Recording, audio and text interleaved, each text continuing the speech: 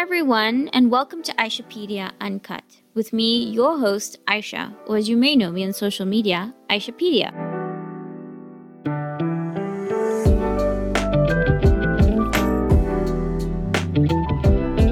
In this episode, we're going to be discussing a topic which has spanned over years and very recently has taken storm on social media. We are and have been living in a society shaped by mass systematic oppression, whether you're a female, even more so if you are Black. For too long, the rise in gender-based violence against women and Black people have created extreme waves of murder on a global scale. These heavy events have led to the murder of George Floyd at the hand of the Minnesota police officers, the murder of Shukri Abdi, a young Muslim Somali refugee that was consistently bullied and drowned in the UK, and not too far from home in South Africa, the hanging of an 8-month pregnant Tseho Pule. So we're going to be diving deeper into what we, as a global community around the world, can actually do to protect and empower those that are feeling lost and overwhelmed by what we can actually do in a small way to tackle the deeper root of where this malpractice stems from. To do this, we're chatting with a very good friend of mine, Munga Kampambwe, or as you may know him by his stage name, Munga K. And he's currently doing his honors in sociology. And if that wasn't enough, he's an extremely talented alternative and R&B singer. In fact, he's actually just released part 1 of his mini album that is available to stream on Apple Music and Spotify, which is called An Ode to Growth. I've heard it, and I highly recommend that you listen to it too. Thank you so much for being here to chat with us today, Munga, and helping us tackle some very unsettling problems. Thank you so much for having me, Aisha. I'm very excited to get into the conversation. So let's start off with a very light question. How are you doing today? With everything going on, it's just necessary for me to ask this. Yeah, so with everything that's been going on for the past couple of weeks, I've been very overwhelmed emotionally. I guess because I'm a very emotional person, I like to invest and empathize with a lot of people. So I found myself getting really drowned out with the information. It was just very sad and depressing, and it put me in a bit of a spiral. So this past week, I've just been taking a break. I've been meditating. I've been cutting myself off social media for a bit, and waking up this morning, I feel really calm, which is a wonderful feeling. How are you doing? Honestly, I can't imagine how it must have been reading everything every single day and just feeling overwhelmed. But I'm so sorry that you've had to go through that. And it's good to know that today, it's a little bit of it feels a little bit more calming. Initially, I was feeling a little bit like, what can I do? And this is so frustrating, and I'm just so sick of this. And I think one of the things that's actually started making me feel a little bit just more on edge is just how the femicide rates have just increased. And it's actually making me get flashbacks to last year, August, where I would just feel this fear of walking outside after what happened with Uyinene. And it kind of puts me on this place of edge. It's really demoralizing as a woman as well in this world. Yeah, I'm sorry. Yeah, no, it's that's also a very painful thing as a woman. Obviously, it's an automatic empathizing situation where it's like it could be you, it could be someone in that situation, and it just makes it so scary to think that anywhere in this country as a woman is so dangerous to be in, and it makes you question, the safety of the places you go to, or even just like the safety of the men that you're around, whether they're just men in normal society or men that are supposed to serve and protect you. It's just like where is it safe for a woman? And I'm so sorry. One of the things that I've really loved about you is that you're such an advocate for feminism and just protection against gender-based violence. And I think you do that even if whether it's through your social media, whether it's through your music, whether it's in person, like you're always talking about this. So I actually wanted to find out what has shaped those principles and values in you, especially as a male. I think I owe it a lot to my mom, who is a very wonderful feminist herself. She doesn't really proclaim it, but growing up with just the values that she instilled in me and my sisters, and also being the only boy, it makes it innate for you to be respectful towards women. And that's why it's just a normal trait for me. It's not something that I have to constantly think about. It's just natural for me because of, I guess when you bring in that nature versus nurture conversation, it really is about the environment that I grew up in, the morals that were instilled in me, which unfortunately a lot of boys or men haven't had, the privilege of that environment. But that shouldn't stop you from knowing that respect for women is just automatic. There's no way you can be entitled to, controlling a woman. Exactly. I mean, it's not to say that you need to be growing up with a very sheltered environment, but even if you're brought up with, the hardest of circumstances, or if you're going through a really tough time, it's still your duty to learn and to educate yourself on how to actually treat a person. Like, it's not just about gender, it's literally treating a person right. Exactly, and it's you just said something interesting that I agree with. Even with race, it's you get, I believe you get to a certain age where you have to learn things. You have to know right from wrong. Morally, you have to know what you're supposed to do, how you're supposed to treat other people. One's out here to educate a grown man about how to behave. You should know that if your behavior affects someone negatively, then you should figure out yourself how to change that and how to treat people better. Exactly. And I think living in a society that's, got social media, we've got the internet, we've got so many resources at our fingertips where we don't even have to leave our house. There is no excuse today, I think. I think there's no excuse to learning how to treat a person right. And you've always been somebody that's actually used your platform and your voice as a good way to actually empower that feeling. Yeah. How have you found social media has helped you in terms of, getting your message out there? Do you think social media is the best way to empower a society? Social media for me, it's a really wonderful thing in terms of sharing your message and sharing, truths and everything. But it can also be detrimental in the sense where there's so many people out there that love to abuse good things and love to take advantage of good things and spread misinformation or, create controversy out of nothing. I think on my side, I've been really fortunate enough to have, the people that follow me on my different social media platforms that actually want to engage with what I'm saying and want to actually listen and learn, are really open ears to, unlearning their ignorance and trying to figure out how to be a better person within society. I think for a lot of influencers I've seen in South Africa specifically aren't using their platforms to the best, to the best of their ability. I think it's all about likes and clout and engagement, stuff like that. And my question to that is, what are you going to take those likes to your grave? Are you going to take those comments, that engagement, that, those statistics to your grave? Is that what people are going to bury with your corpse that's going to disintegrate and turn into ashes? Is that going to change the world? And I know it's ambitious to think that we can change the world, but I truly believe that if you are spreading the truth about, gender-based issues and you change one man's thinking capacity on that, then you've done a great service. I don't know why people think that that's just like a limiting thing. Like it's doing the bare minimum, yeah, but you're helping advance society in a better way. And I wish that more people if I had 50,000 followers or 100,000 followers, I'd still be spreading the same messages I'm spreading. I don't see what the difference is between, because there's stupid things like, oh, it's going to ruin my aesthetic, or it's going to ruin my, I don't even know these things that they say, timeline views or whatever.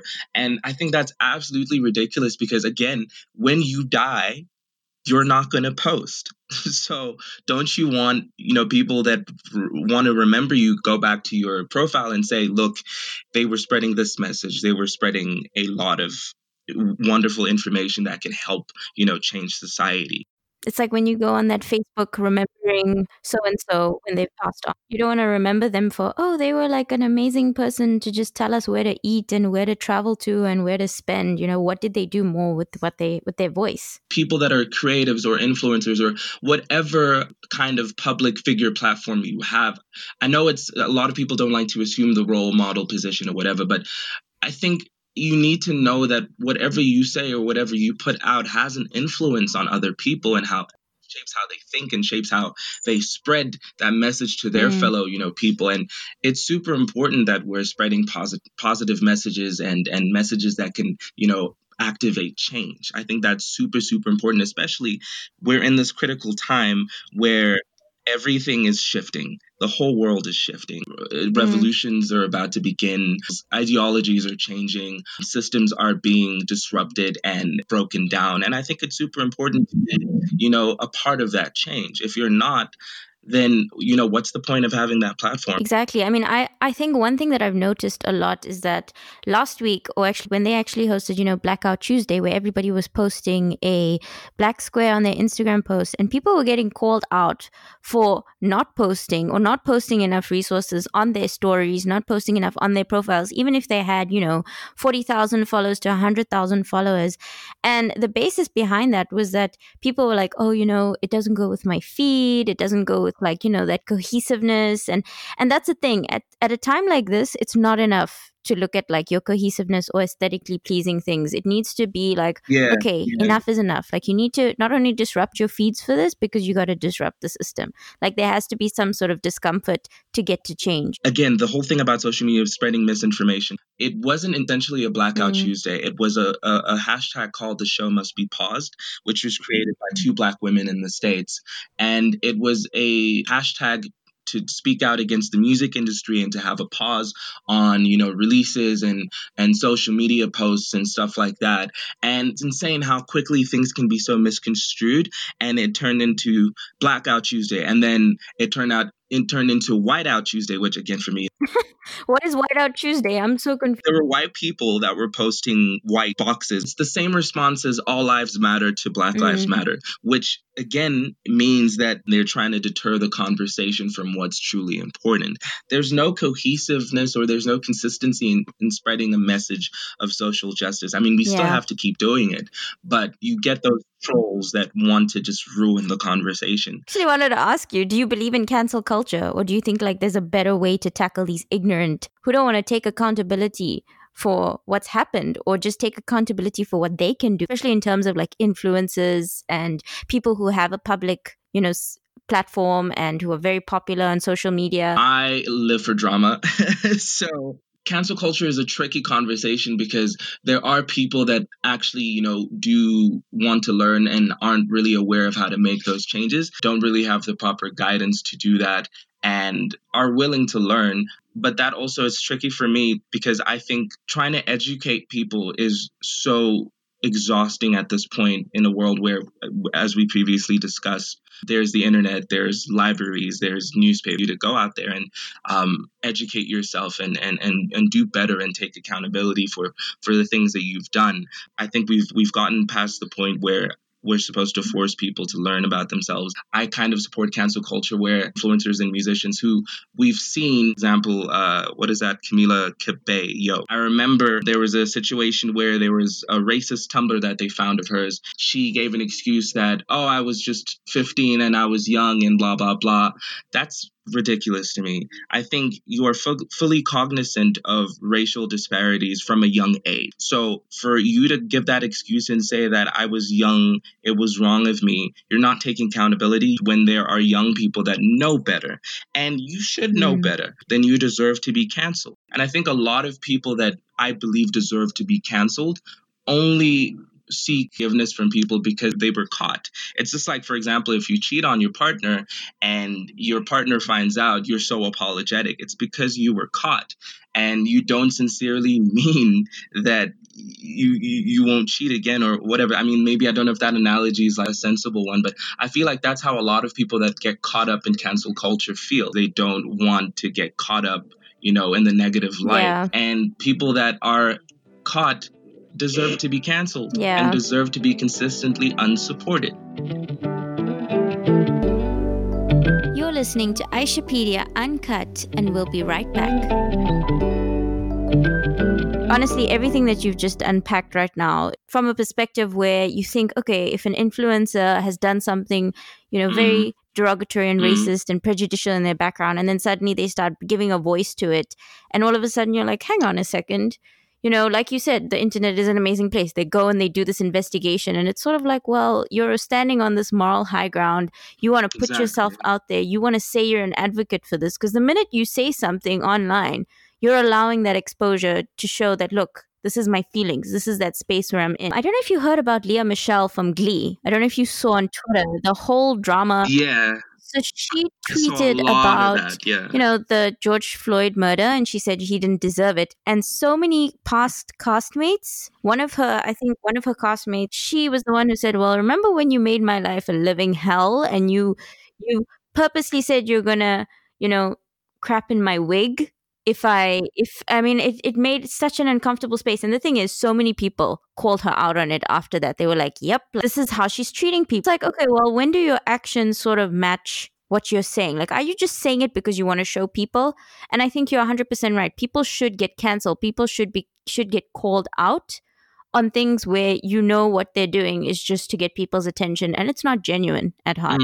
And I mean, even just with Leia, I don't know if you saw her apology or her lack thereof. You're jumping on the bandwagon because everyone's doing it and you want everyone to see you as, you know, an advocate or an activist or whatever. And then you get called out. Your response is to degrade someone else's apology and say, because I think she was like, I'm sorry if you felt that I was bad towards you. She didn't acknowledge the comments that were made. She acknowledged the way that people felt about them. And again, that tells me that you don't care. You're literally just being so robotic about all of this. And you're digging a bigger grave for yourself. It's microaggressions. It's this whole thing that you made the person feel uncomfortable in that space, and she singled that person out. Honestly, I think in that instance, cancel culture is necessary. What do you think holds people back from actually using their voice and questioning these realities behind the oppression and behind the violence, especially against minorities such as Black people, women, or even different able people? Like, you know, people always have this prejudicial nature towards them. What do you think holds people back from actually using their voice and questioning these things? I look at it in two ways. I think, firstly, because it doesn't happen to them or someone closest to them, they don't empathize with the situation and they don't feel the need to empathize. They'll just be like, oh, that's too bad. But because it doesn't hit close to home. And I think that's, again, maybe I'm too much of an empathetic person, or maybe a lot of us are too empathetic and some people just haven't been able to tap into that, you know, type of feeling. I don't know. I just feel like it should be an innate thing for you to just feel something when someone is hurt. Doesn't matter if you know them, doesn't matter if they're 12,000 kilometers away. It's a human being and they were hurt. And, you know, you should feel some sort of anguish or pain or whatever. But a lot of people feel like it doesn't a lot of men with femicide, for example, be like, it didn't happen to my sister or my cousin or my aunt or my mom, so I don't really, care. And it's such a strange way to think, in my opinion. We're going to end up waiting for every woman on this planet to face some sort of violence, for the men to start standing up for them. And that's ridiculous. And even just race. Are we going to wait for every single Black man or Black woman to be killed for us to say, okay, listen, there's like 2 Black people left on the planet. I think we need to do something about this. Like, is that what we're going to do? And then also, secondly, and this is with regard specifically, well, actually, no, it works both ways, because I've had conversations with white South Africans that, for example, say that they have racist parents or racist grandparents. I still don't get that. These people are still alive, but you feel like it's unnecessary for you to try to convince them to think otherwise, because they've already set their minds in stone. Like, I don't care if your grandma is 80 years old. Get her to unlearn her racist mindset. I think if you're in an environment where racism or sexism or, whatever is prevalent, there is no way you can't tell me that you don't possess even a percentage of that mindset. There is some part of you that revels in that mindset when you're with your family or with the people that think like that. But suddenly when you're with, the people that your community is against, you want to say, oh, I don't believe in those things. Again, it's very selective for me. What it all boils down to is to having these uncomfortable conversations. Why should you even be questioning the human dignity of a person? It doesn't even matter the fact that you're saying, okay, no, Black people need to be treated with respect. It's the fact that you're discussing that in the first place. Why should it even be a question? It should just be something that is, it's why you need to have these uncomfortable conversations, even if you're speaking to, like you said, your 80-year-old grandma, because they're going to think, well, in my day, this, but you have to speak up to kind of feel discomfort again, to feel that point where, okay, I'm also changing my point of view. When you call them out, you're acknowledging. And I remember with gender-based violence last year in August against women, there was this period where people would say, we should stand up against men who do this. And the question is that, no, you shouldn't have to worry about walking down the street and feeling like you're catcalled. It's like, don't wait until something has to happen. Like you said, don't wait until there's a murder and a cop suffocates a man to death. It's so important to have those uncomfortable conversations, because how else are you going to learn? Like, I know with the going back to the Black Lives Matter thing, a lot of people were questioning white people in their silence. And I know white silence can be complicity. A lot of white people were like, oh, I know, but I don't know what to say. Or if I say something, it's going to be the wrong thing, blah, blah, blah, blah, blah. But that's fine. Have those uncomfortable moments where you're called out and you're going to learn and you're going to improve and then teach the next white person how to approach the situation better. Your silence is deafening. Speak out. But also with regards to social media, let's say conversations about race and conversations about femicide, it's such a momentary thing. It's always this hashtag thing that trends. We're going to have a conversation about it for a bit. We're going to be like, oh, too bad, men stop, blah, blah, blah. And then suddenly it's silent again. And then we move on until the next thing happens. And I think that lack of consistency is what's still promoting this violent culture that we have in all aspects of the world. And I honestly think that's a systemic thing, because if I think back to just growing up, I don't recall ever having conversations with teachers or with students about sexual assault that tackled the systemic problem, the physical problem of gender-based violence. If we're not treating this at the root level, I don't think because children are children that we can hide the truth from them, the reality of the situation that women are facing. How do we expect the boys at 16 years old to unlearn toxic behaviors that were allowed to be, promoted? Now imagine if we had sexual assault drills where it's like, "Ooh, guys, let's put people in a simulation where everyone's just in a panic state, rush them into the lecture hall. Today we're going to learn about sexual assault. Men, don't do this. Rape is this, blah, blah, blah, blah, blah." It may seem simple or it may seem dramatic or whatever, but I promise that could help. That could help men understand that what you're doing or what people within our, gender species are doing is wrong. And we need to be able to call it out. I think we need new approaches to these, because this whole waiting to go on Twitter, and even being on Twitter, men are doing the bare minimum. I mean, if we're talking about, I saw on Twitter yesterday, men are actually twerking for a PS5. But when it comes to conversations about gender-based violence, it's crickets. It's silence. Why are you not as vocal about women that are dying?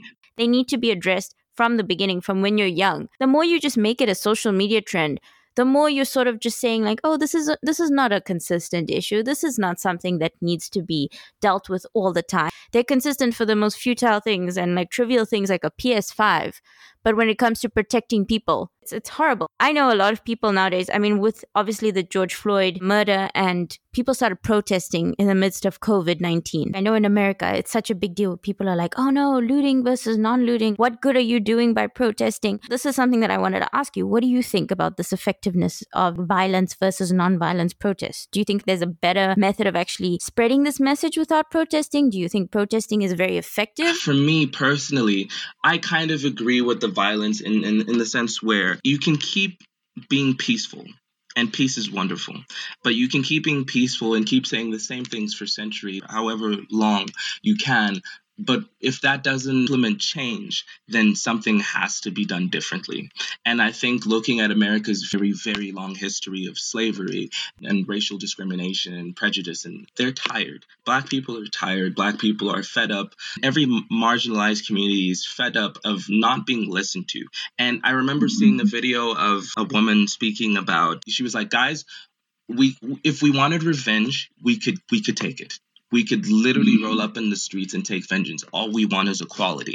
And Black people have been screaming for equality since the beginning of time, since the beginning of slavery. And it's come to a point where if you're not going to listen, more power to the people who are going to take it by force. If you look closely, it's white people doing the looting. Majority of them are the ones creating the violence. And there's a video of two Black women trying to tell these white people to stop, because at the end of the day, who's going to be blamed for this violence? It's the Black people. Again, it's this conversation about allyship. White people think they're coming to protest with Black people, and some of them are there for the right reasons, and then the others are just there for anarchist reasons. And this is not a film where you can just go and steal things and then go back home and pretend like you're going to be safe and everything's going to be normal. You are jeopardizing lives here, even with femicide right now. Okay, I remember watching the protest that happened in Cape Town, and I just thought that was so powerful. And I personally think that even though there is corona in the air and all of that going on, I still think I would probably go outside and,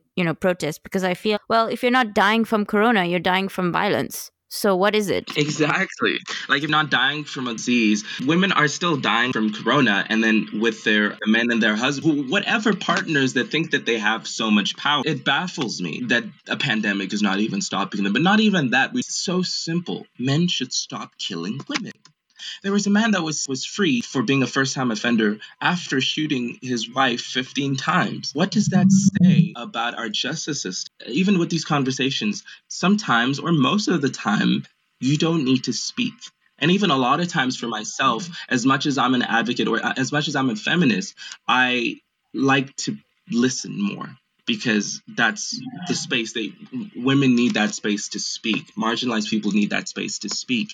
And for me personally, I don't want to take the conversation away. Like, as much as I speak about these issues, I need women to be the forefront of them, because people need to hear it from them.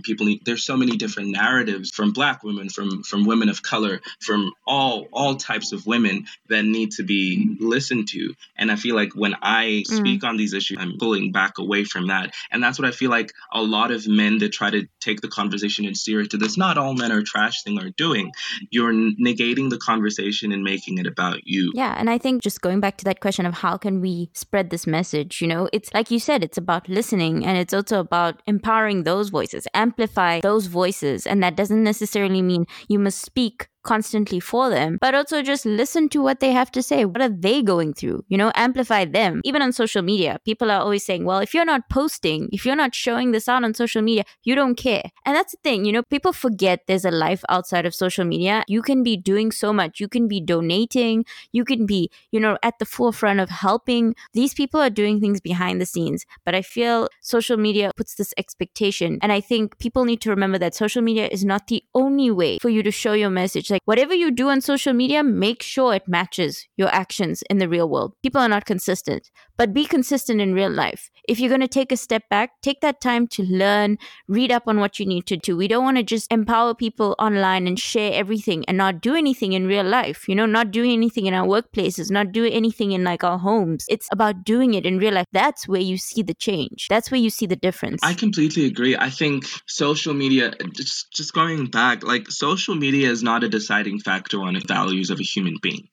Because if we're going back to, when we go back to the cancel culture conversation, you can post about as much advocacy against, femicide or gender-based violence, then Twitter finds out you're a rapist. Your credibility goes out the window. Keyboard warriors are... It's a confusing thing because, we're in a pandemic. So people that have the privilege of, staying indoors and having Wi-Fi are able to promote messages and truthful messages on social media.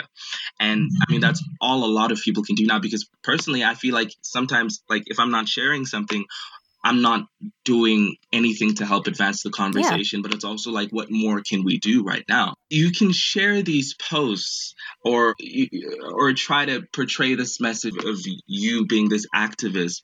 But if you're not implementing this in your daily life, if you're not educating your racist family, then you're doing nothing. Because sharing that simple post you're just sharing someone's message, and they're the ones that are doing the work. You're doing nothing. So if you're not taking the step back and acknowledging that maybe I need to be more active to be an activist, then you're going to help advance the fight. Social media is a great thing, but it's also a really terrible thing. And I don't know if we're going to be able to find this balance between having these honest conversations, these open conversations that can actually implement change, or having these conversations that make you lose your IQ. That's a good spot to actually end off part 1 of this podcast episode, because I feel like there's a lot more that we still need to dive into. But thank you for chatting on part 1, and I'm excited to dive into part 2 with you, Munga. Thank you so much for having me. It's very insightful conversations we're having.